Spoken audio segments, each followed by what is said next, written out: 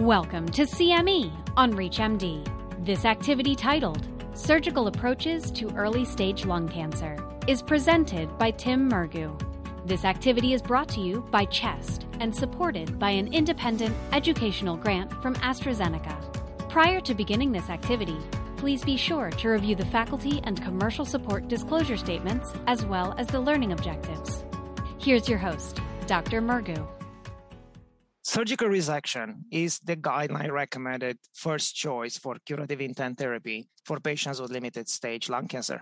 This is an increasing problem because of the high prevalence of pulmonary nodules seen due to screening practices per guidelines and due to a higher rate of lung nodules that are detected incidentally on CT scans done for advanced lung disease. There have been tremendous advances in robotic surgery and bronchoscopy, which may create a paradigm shift on how we diagnose, treat, and stage early lung cancer. I'm the host today. My name is Septimio Murgu. I'm faculty at CHEST and the University of Chicago. And I would like to welcome my guest, Dr. Janani Reisenauer. Dr. Reisenauer is a thoracic surgeon at Mayo Clinic, Rochester, where she's also the Vice Chair of Innovation for the Department of Surgery.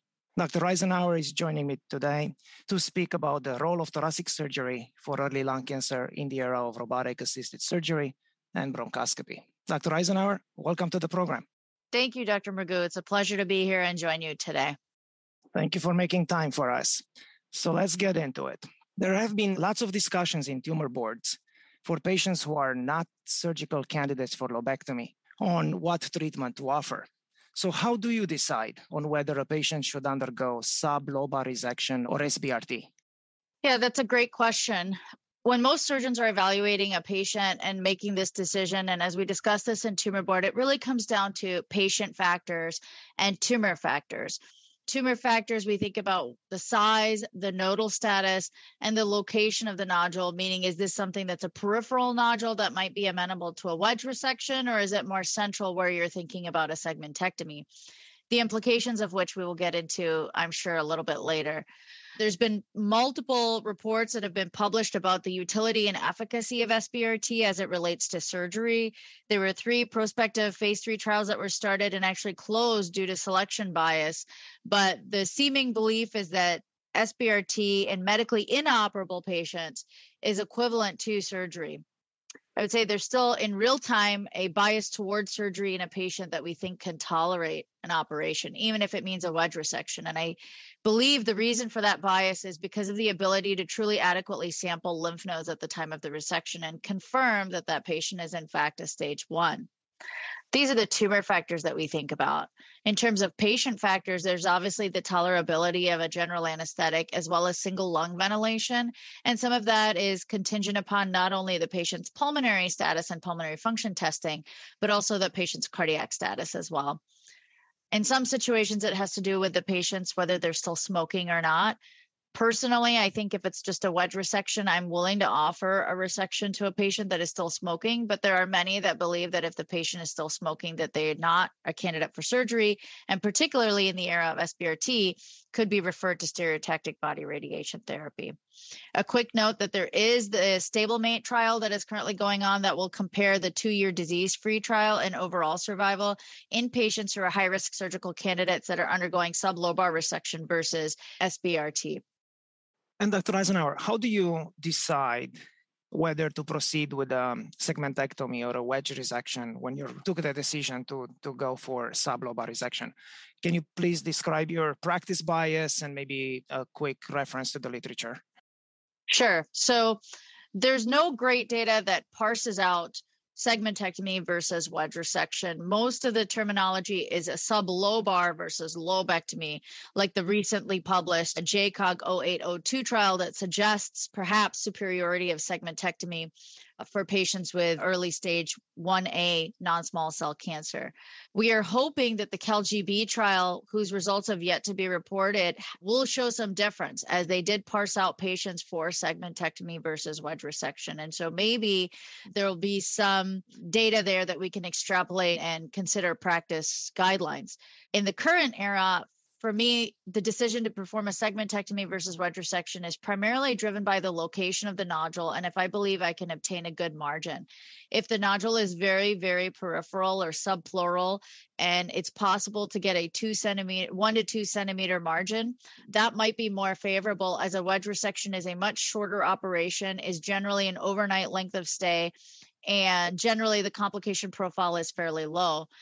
That is in comparison to a segmentectomy, which removes the anatomic vasculature and airway associated with the nodule, but is technically more challenging than even a lobectomy, takes a little bit longer, and confers a higher risk of air leak and potentially a longer length of stay.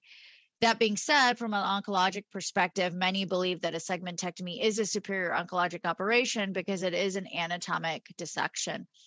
I think we need the data to tell us exactly which direction to go. And that's where the results of the CALGB trial are much anticipated. But for now, I think it's primarily driven by size, location, and ability to achieve a satisfactory margin without compromising the remaining lung parenchyma that you are not resecting. Thank you. Now, in regards to approach, we talk a lot about robots in bronchoscopy, in surgery. When it comes to resection, lobectomy or sublobar resection, what is the difference in regards to outcomes between video-assisted thoracic surgery and robotic-assisted thoracic surgery? Can you comment on the available data, and then maybe you can comment on your practice at Mayo and reflect on the popularity of robotic thoracic surgery? Sure. So I think that most importantly, when we talk to patients, I group robotic and thoracoscopic into minimally invasive surgery versus open surgery. And the reason for that is that recently the Society of Thoracic Surgeons came out with a benchmark initiative, which they use to grade hospital system star ratings. And one of those metrics is how many of early stage 1 non-complicated lung cancers are performed in a minimally invasive setting. So it is important to make that distinction between minimally invasive and open surgery. Minimally invasive surgery does have the benefit of a shortened length of stay, less pain equivalence, and less risk of intercostal nerve pain following the surgery with equivalent oncologic outcomes. When you dissect it out farther into robotic assisted and video assisted, the data is really muddy. And the reason for that is most of the data is not randomized prospective controlled trials. It's either meta-analysis data or retrospective data. And when you look at some of the data that's out there, they're heavily biased towards one technique or another. For example, they're comparing an expert thoracoscopic surgeon with a beginner robotic surgeon, or they're comparing a robotic surgeon that's primarily robotic compared to somebody who doesn't do that much VATS, but is only doing VATS for the purpose of the study. So it's really difficult to separate these two and look at the data other than looking at a large cohort in a meta-analysis. There was a meta-analysis published in BMC Cancer in 2021, which included approximately 11,000 patients, 5,000 in the robotic group and 6,000 in the VATS group. Compared with VATS, robotic was seemingly associated with less blood loss, lower conversion rate, more harvested lymph nodes, and a shorter duration of chest tube drainage.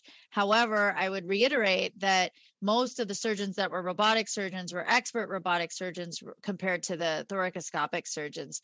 From a cancer's perspective, however, there's been no study that has shown a difference between robotic and thoracoscopic surgery. There is currently a prospective trial that's looking at this that's been enrolling since 2017, and hopefully that'll provide us with some more answers. Very, very informative. Thank you. Now, switching gears a little bit, in tumor boards, every month or so, at least at our institution, we have patients that may not be candidates for surgery or for SBRT. So how do you manage these patients with early stage lung cancer that you cannot operate and the radiation doctors are reluctant to provide SBRT?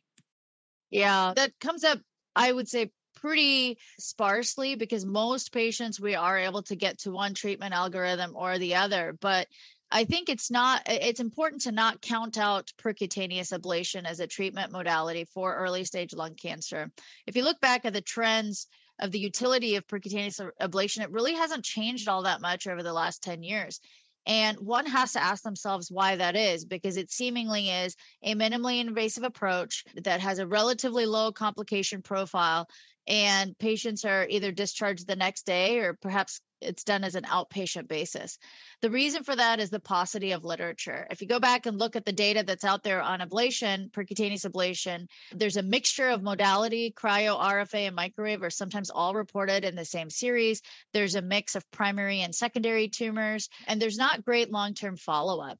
In fact, one of the better studies that's out there, that's actually a 5-year study. Most of the studies that are out there for ablation are unfortunately only 2 or 3 year follow-up and not the standard 5-year follow-up that we look to. One of the few 5-year survival cryoablation trials for stage 1 that's out there showed a 5-year survival rate of about 68%. And the 5-year progression-free survival was only about 88%. And when you compare that to the 85 to 90% associated with SBRT or the 85 to 90% associated with surgery, it is somewhat inferior. I think for the individualized patient and the individualized treatment approach, percutaneous ablation is certainly an option when those other two are not particularly available for a patient. But this is an area where we clearly need more data to understand what the implications are before we recommend it as first line alongside surgery and SBRT. And if I may add to that, Dr. Eisenhower, percutaneous ablation does pose the risk of complications like pneumothorax, BP fistula, plus one has no staging information and people may be committed to several procedures, which brings me to my next question. I know you're an early adopter of robotic bronchoscopy and incorporated that in your thoracic surgery practice. So can you comment on how you use robotic bronchoscopy in your practice? Absolutely. So as you mentioned, I am an interventional pulmonologist by training as well as a thoracic surgeon. So I do use the robotic bronchoscope to perform lung biopsies as part of the diagnostic part of the workup for the patients. But we have recently started incorporating the diagnostic element into a single stage anesthetic approach for the patient. So if a patient presents with a high suspicion of malignancy on a CT scan, we enroll those patients into a program where they receive a consultation by virtual telemedicine. And after a brief visit in the preoperative area, they then undergo a single stage diagnosis with the robotic bronchoscope. And then if we can confirm or prove malignancy, the patient goes on to an EBUS for staging and either a thoracoscopic or a robotic resection under the same setting. We're doing this to essentially reduce the wait time and the delay times that are associated with lung cancer care, which has led to upstaging in various reports, and also to reduce some of the anxiety that's associated with a lung cancer diagnosis for a patient. Further, as other technological tools for therapeutics evolve, meaning bronchoscopic, either ablation or chemotherapeutic injection, developing these platforms and understanding the risk profile of these technologies is critically important. And I think being able to do this in a single stage fashion sets up that platform for some of those other experimental therapeutics that are coming down the pipeline. Thank you, Dr. Eisenhower, for speaking with me and to our ReachMD audience. I do have a final question, though, if I may. Looking at the next 5 years, what's your wish list in regards to diagnosis, staging, and treatment of early lung cancer? I think if I had to answer my wish list, it would be that any patient anywhere in the United States could receive the same degree of care as a patient that's living in an area that's close to an academic health center that expeditiously treats patients with lung cancer. Being able to use some of the technologies and the tools that we have to eliminate the healthcare disparities that exist that are centered around lung cancer would be a dream come true. I think alongside that, opportunities to investigate other therapeutics such that not every patient has to have a conventional lobectomy or even a segmentectomy, and prove that that's oncologically equivalent, so-called natural orifice surgery, so to speak, with some of these bronchoscopic techniques, I think is very exciting. And I think it's all about developing the appropriate toolkits and evolving the data and having a true multidisciplinary collaborative approach to cater individualized treatment to each patient. Well, I surely hope and I trust that that vision will become a reality. Thank you. Thank you. This activity was brought to you by CHEST and supported by an independent educational grant from AstraZeneca. To receive your free CME credit or to download this activity, go to reachmd.com/CME, where you can be part of the knowledge.